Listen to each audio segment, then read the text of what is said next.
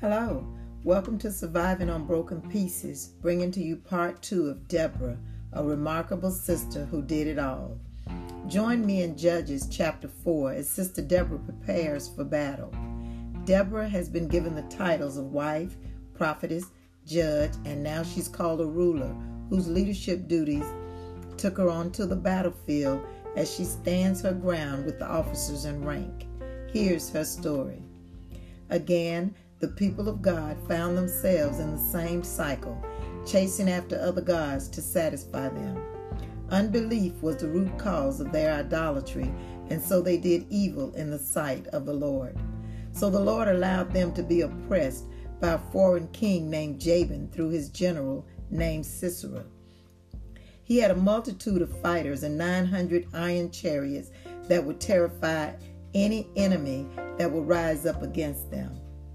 After 20 years of oppression, the people of Israel cried out to God. Once again, God gave his people an unlikely leader, Sister Deborah. Sisera must have felt smugly secure since Israel was now led by a woman. But his military calculation failed to take into account the power of that woman's faith. Sister Deborah was just the leader Israel needed, a prophetess who heard from God and believed him, and whose courage stirred the people of God, enabling them to take a stand, breaking the cycle of oppression. Sister Deborah summoned Barak, a general in the army, and told him plainly what the God of Israel had commanded him, that he was to go into battle with 10,000 men. God promised Barak a sure victory, saying, "I will deliver Sisera, his multitude, and his 900 chariots into your hand." But like every man of Israel, Barak was terrified of Sisera, and he refused to comply unless one condition was met. Sister Deborah must accompany him in the battle. How wonderful it is to see how God uses unlikely people to take the lead. You may have wondered if your gift can be used in service to God. Perhaps God is already calling you to come out from under the palm tree.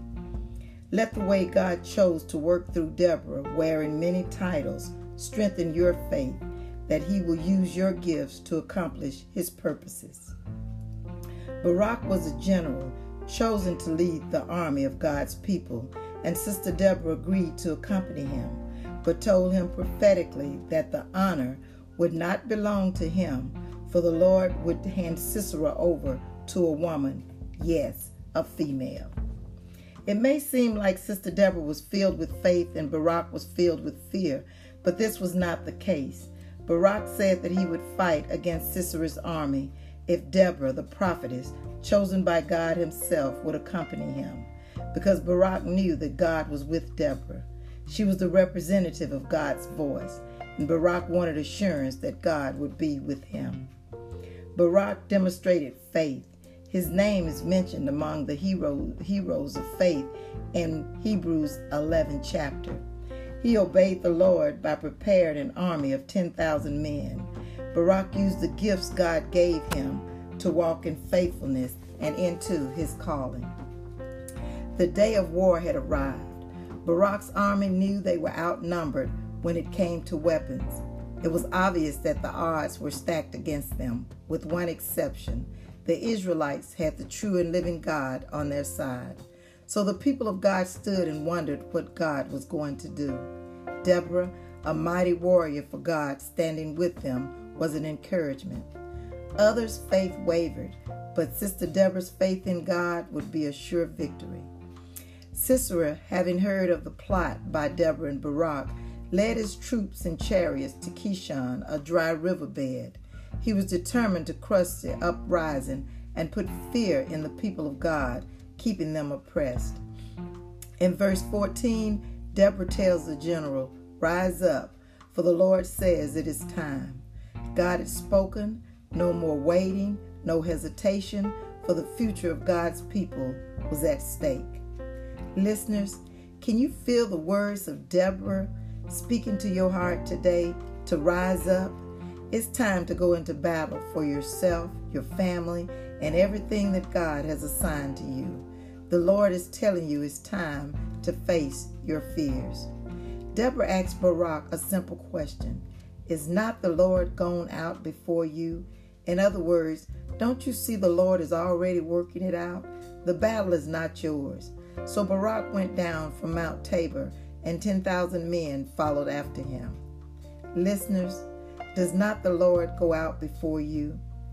Faith in God is what gives us courage when we face challenges too hard to bear. Give it to God.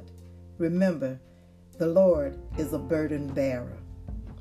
Here are two different people, a female, wife, prophetess, judge, ruler, warrior, and a hesitant male, general of an army of 10,000 men, coming together in faith, believing that the Lord will make a way. After Deborah waited on the Lord to tell her now was the time to attack, she and Barak and his army rode out together, and they all watched as God caused a huge flood to come upon Sisera and his entire army in the Kishon River. God turned the army's strength on his head, bestowing power back to his people. Sisera's army became easy targets for Barak's army, who came sweeping down on them from Mount Tabor, putting every man except Sisera to the sword. Yes, he escaped, but he made a deadly mistake, stepping into the tent of a mysterious woman where he was killed while he slept, as it was prophesied. This has been Surviving on Broken Pieces with Evangelist J. Provett. Thank you for listening.